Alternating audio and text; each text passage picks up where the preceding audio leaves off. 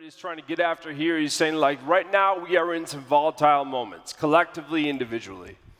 We are in the wake of a pandemic that has torn our lives apart. We are in a democracy where we really don't know what it actually is right now. Nobody is feeling like their convictions are firmly rooted in what tomorrow should be bringing.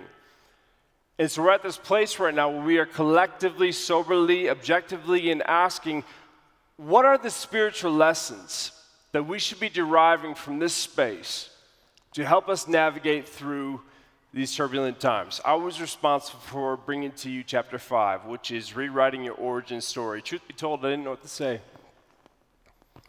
I mean, honestly, I read the text, like you all read the text. I read the chapter, not once but thrice. And I kind of walked away going like, I think it means this, probably means that. Don't really know what to do with this.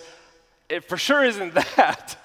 I walked away going like, what do I do at this moment? And so what I did in response, called the ADHD Matt Moberg, but I came up with 5 different sermons. One was on Joseph and the Technicolor Coke, thrown into the pit by his brothers, raised to the powers of Egypt. That was one sermon option. We bypassed that.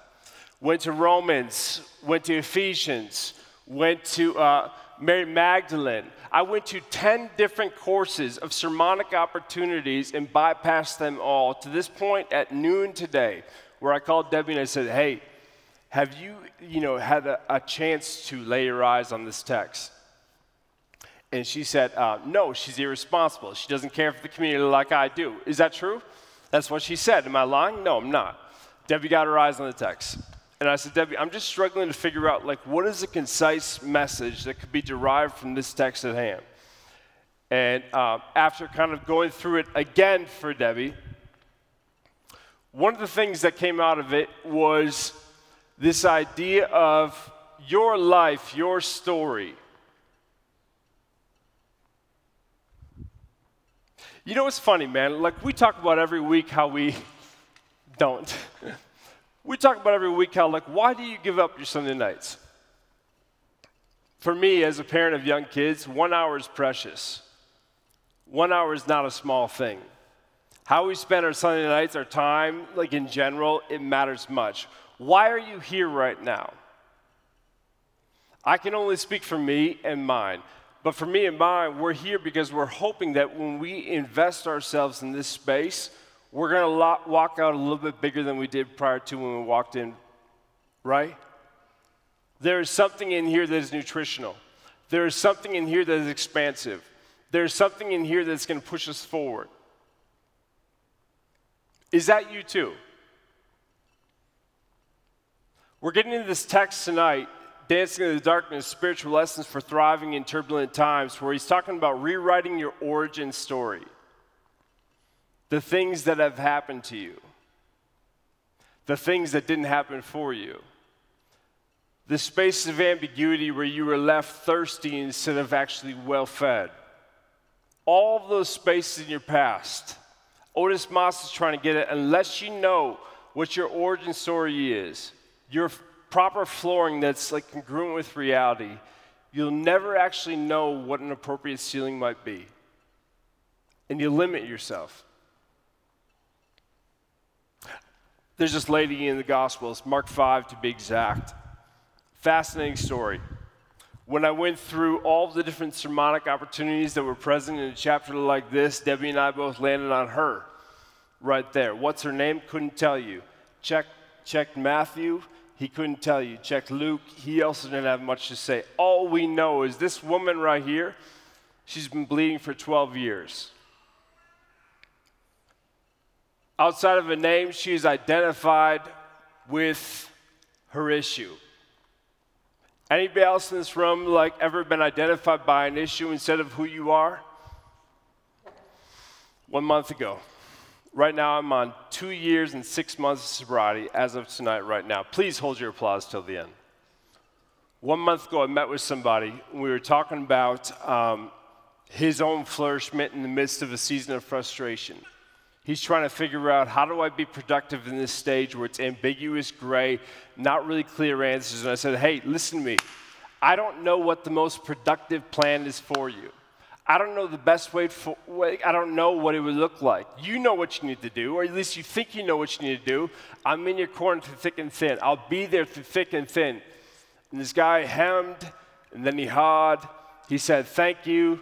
And then he said, but you're also an addict, Matt. And I gotta take that with a grain of salt when you say you're gonna be in my corner.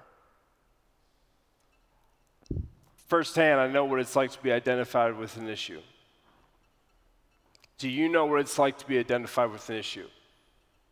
Not for who you are as Hannah, not for who you are as Christian, but do you know who you are? And yet somebody else had the audacity to see you by your issue instead of your actual identity. Lonely place to be. In the story that Mark 5 tends to offer up, there's a lot of different wild adventures that Jesus takes on. And yet there's this moment where Jesus comes back to his hometown. He's meandering with the folks, and all of a sudden, he gets caught up by a synagogue leader. A synagogue leader comes to Jesus and says, hey, I got my 12-year-old baby girl dying right now as we speak. Can you please come and be some kind of solution? Don't know what it would look like. But can you try to change the affairs at hand to some kind of positive, fruitful direction? Jesus says, yes, I'll go. Jesus goes, crowd follows.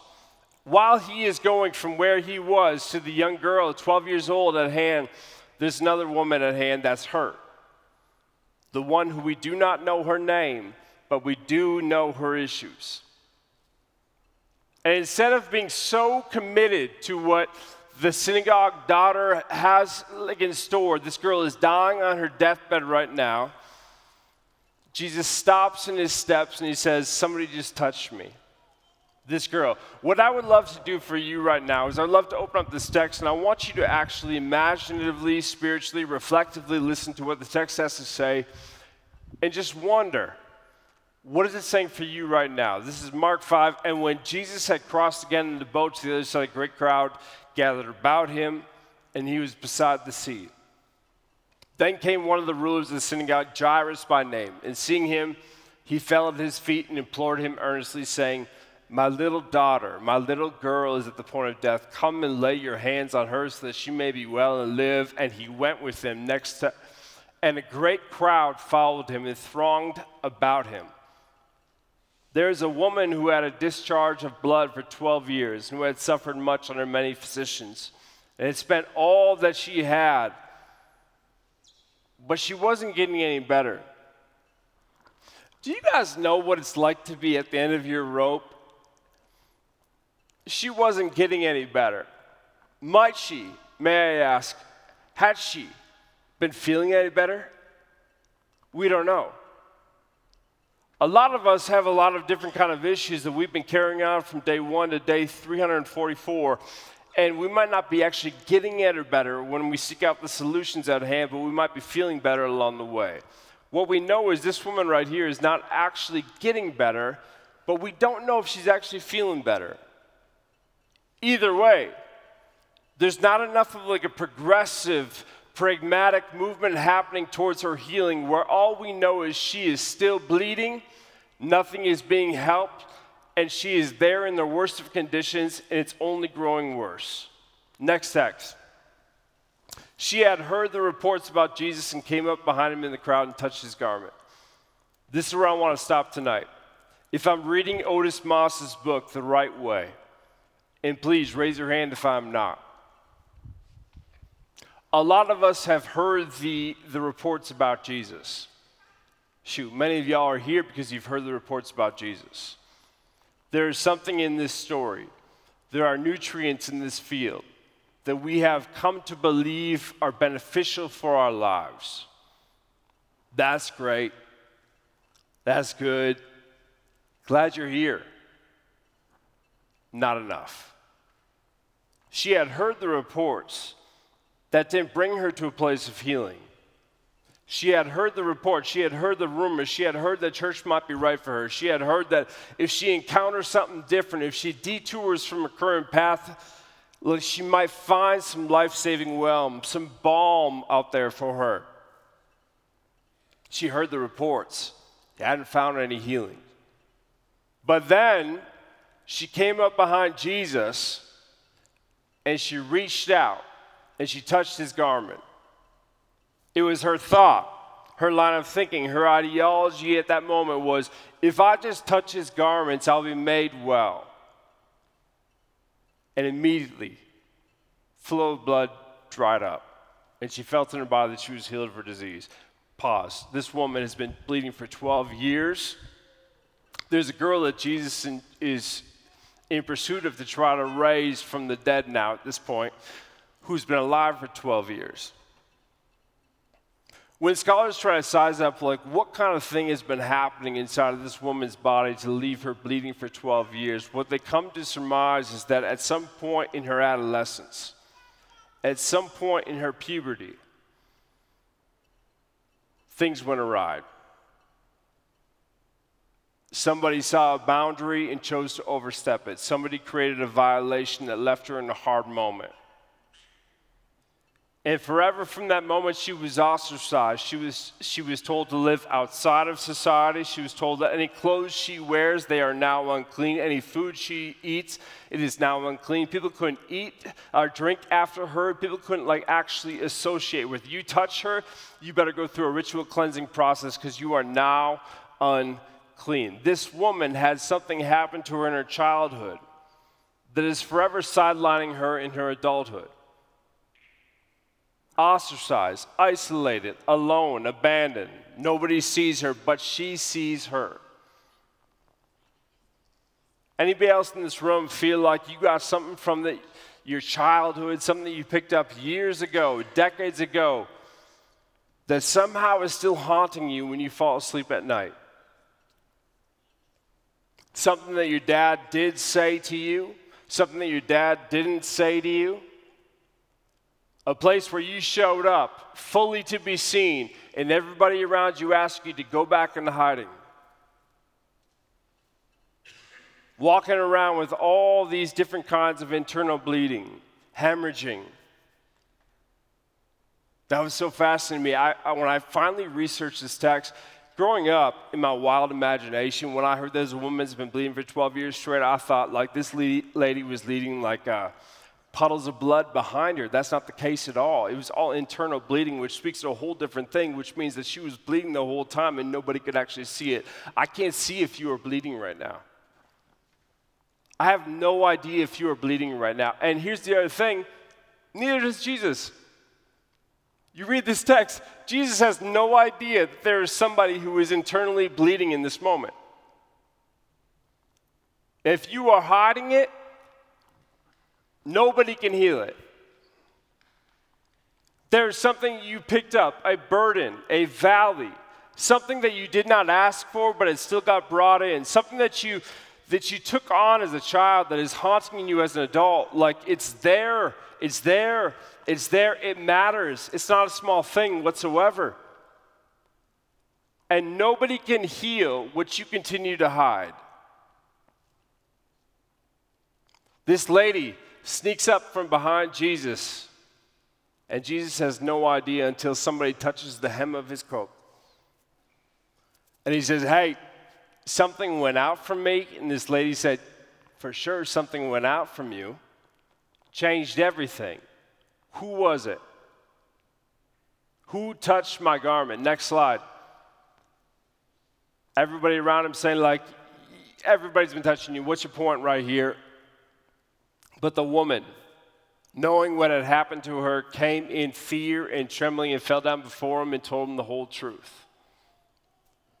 And he said to her, this is not how Jesus typically responds to people in pursuit of healing. My gosh, you guys, I've said this multiple times where I've had different emotional meltdowns before you, where I've said when we sit before the scripture and we're sitting together as a community and there's some kind of text that ought to resonate with you, that you ought to sit yourself inside of and see what it does for you, this is it right here. Why does Jesus in this particular occasion, doesn't do it typically, why does he in this moment right here, this woman who's been ostracized, isolated, abandoned, told that she's a nobody, valueless, a burden on society, why does he pause while there's a 12-year-old dying to say, daughter, He doesn't turn and say, hey, you good? Are we good? You good now, right? Bleeding, all got clotted up, like you good? He says, daughter, your faith has healed you. Your faith has healed you. Your faith has healed you. I didn't heal you. Your faith has healed you. Please be aware of this right now. It's one thing to hear the reports about Jesus. It's one thing to hear that there's good news possible for you. It's another thing for you to take responsibility over your life. This woman was healed, not by Jesus doing some abracadabra move, but by the own self-activation of her own faith. To say that I am somebody, Langston Hughes, I am somebody, I do matter. I'm not like to be forgotten, I'm not to be pushed aside. I will reach out even if everybody else tells me to go to the side. My story is not done yet. And Jesus says, not just are you some woman, not just are you somebody, you're a part of my family, my community, my tribe. You've been brought back in where everybody else tried to push you out. Daughter, your self-activation has healed you. Go in peace and be freed from your suffering. Another point in John 5. Bill, tell me if I'm wrong. Maybe it's John 6, but Jesus approaches a man at the well who's crippled. He's been sitting there for a long time now. And he says, hey, listen, I'm about to heal you. I'm going to make things right for you. But quick question before we get into that work. Do you want to be well? Because there's a lot of settling that we could all do, right? We could feel better but not get better. There's a lot of ways we can live small even if we were called to be big. So I just want to know from you, do you want to be well? Like I said, this is 2 years for me and 6 months of sobriety. Not an easy thing for me to take on. For a long time in the early gates when I started to get off and realize that I needed to do things differently, I was hoping that at some point somebody would catch me, particularly the cop. I would drive home drinking, hoping that a cop would pull me over. Hoping that somebody would say, it's time for you to get better because we're forcing you to. You're not actually coming clean on your own. It was a guttural, honest, sobering moment with my wife that compelled me to go, I need to turn my keys in for myself. If healing is about to happen and it can't be inflicted upon me, it has to be invited by me. It can't be something that is put on me, it has to be embodied by me. It has to be something I pursue. This woman, since she was a child, had been living in the shadows, living in the margins, and then there came this one moment when she stepped into her moment. Gosh, you guys, we talk about this, Debbie, don't we? Maybe we don't. Maybe I talk in my head, and you and I have a lot of conversations in my head, so maybe they're not real. So tell me what's real and what's fact, what's fiction. Please sort me out after the service, not now, because that'd be awkward. It's my birthday week, too. Don't be rude. But there are these things where it's like we have this moment here in the service where we do this worship thing and we have like the sermon. And it's like, Maggie, you preached last week, right? And you were beautiful and it was awesome and prophetic and powerful. And all I've heard is rave reviews. We have this moment where the sermon does matter, but it becomes like this performative endeavor. I'm at that point now. I just don't care about the performance. I don't care about the performance. Is it helpful? When you hear this woman's story, about somebody who's been on the sidelines, left in the margins, all of a sudden, out of nobody saying, hey, you should come forward for healing, and she chooses on her own, does that actually matter for you? Does it matter for you? Let me close with this. What time is it, Debbie? Am I going long? Oh my gosh, I'm going short. Okay. Debbie's not comfortable with me being this involved. This is my mom right here. Yeah, go ahead. Embrace it. I will tell you that this past weekend, tell me if I'm wrong, but my mom and my dad, they 40 years of marriage. Yeah, 40 years of marriage. And I know my mom has shared this with many of you in the past, but I'm going to share it one more time. She didn't grow up with a healthy image of what marriage looked like. My mom grew up with an image of what marriage looked like, what an image of what a dad would look like that was cold, abusive, hard, and ugly. Isolating for her. Nobody deserves what mom went through when she was a child. The more I thought about today, the more I already called her saying I was crying because of something else, but I'm in an emotional state as is, but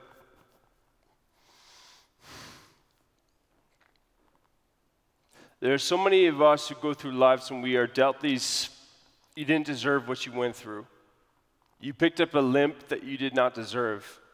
Nothing about your life is reflective of what you are worthy of. My mom is not exempt from that. And yet, she's been married to my dad for 40 years now. She grew up in a house that nobody had family dinners together, and she chose to self-activate and make sure that we always had family dinners together. She grew up in a house where they said, we're going to put TVs in your own room so like you guys can't actually be together, like you go do your own thing. And she said, there will never be a TV in your room because we're a family.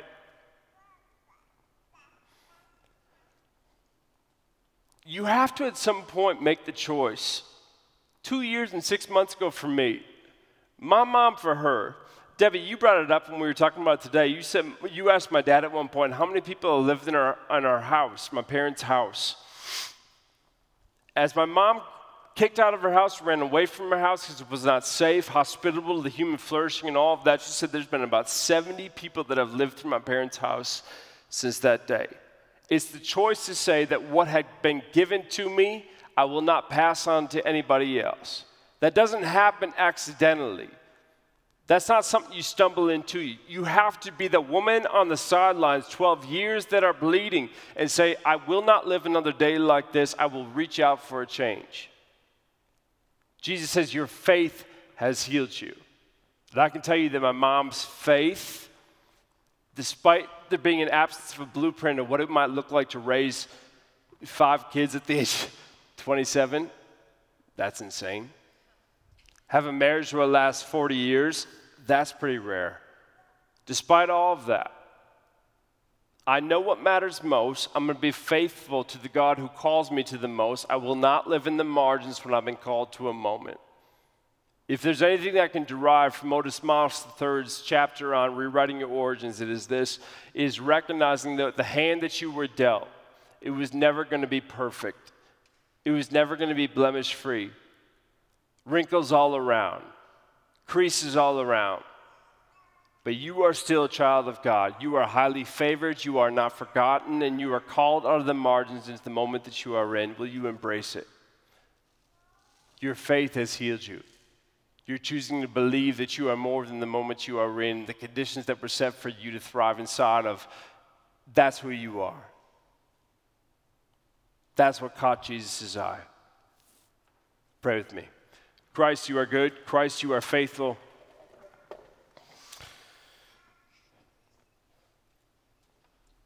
God, I believe that like you not only see us where we are, but you see us into where we could be.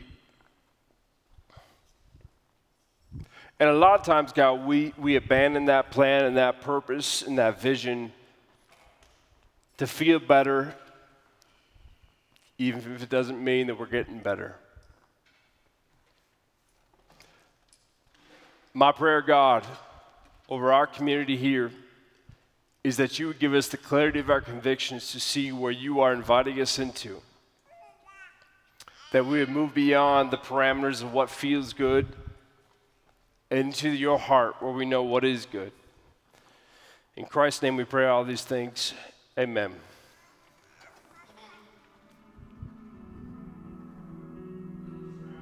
Together on Sunday night. You know, I got to say one thing. Friday afternoon, Mom, was it Thursday? You don't know what I'm talking about even, so why would I say just an open-ended question like, was it Thursday? My kids had their first tryout for soccer teams. When I told you I was a little bit teary and emotional today, that was a causal effect. That was a tie to that. And what had happened was they showed up for Minneapolis United soccer tryouts. They were all gung-ho and excited about what could be. And the coaches said, parents, you're excited at what could be. Like, let's go! Stay on the sidelines. Your kids are going to be out there. You guys got to stay on the sidelines. And so we sit there, and I met with Debbie the next morning. And I said, I was standing there watching my sweet Sawyer, who's never played soccer before. God bless his heart. He's going out for that team, though. Doesn't know anybody, and everything inside of me wants to intervene and protect him and say, like, hey, I got you, man. This kid's name is Joseph or something. Doesn't matter what. You're the best. You don't even know his name. Don't worry about it.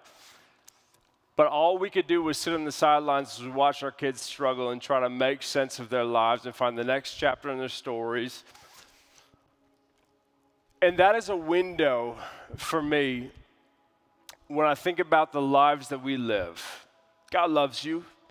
Each of you are carriers of the Imago Dei, the image of God. You are children of God. You are highly favored, loved, liked, everything in between. At the same time, the approval of heaven doesn't exempt you from the attacks of hell. Just because you are loved doesn't mean you won't experience some pain, some discomfort, some trials, some tribulations. Call it what you will. Can you maintain that sense of identity when the winds of storms, of trials, of somebody saying that you aren't what you thought you were come against you? Can you stay rooted in who you are? That is the challenge. That is why we gather in this space every Sunday night. There's not a lot of spaces you gather every Sunday night, but you gather in this space to remind yourself once again that who you are is more important than what you do. Stay rooted in who you are. Gosh, if there's one message that I will die on saying again and again, it's that one right there. Who you are is more important than what you do, even if what you do gets more attention than who you are. Don't forget who you are. This is the one moment where you come in and you wipe the lens clear and you say, this is who I am. Everybody outside of this space might say 10,000 different things about who I am and what I'm about and where I can go and where I can't go. Does not matter in this space. In this place, you sober up. You are a child of God. Doesn't matter what coaches, employers, or peers might say about you. In this space, you remember your true identity. No mistake about it. That's why we gather in this time. This is why we do it ritualistically every Sunday night, because it's too important for us to forget. Friends, will you close your eyes? Hold your hands out and receive these words from the heart of God.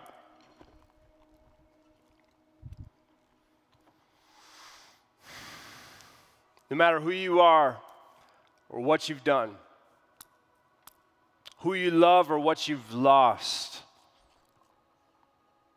where you've gone or the places that you've stayed, know that you as is right now, period, you are a child of God. Fully loved, fully celebrated, fully seen. As is right now, you are a child of God.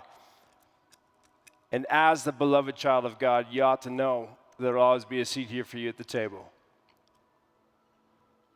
Go in peace. We'll see you next Sunday night.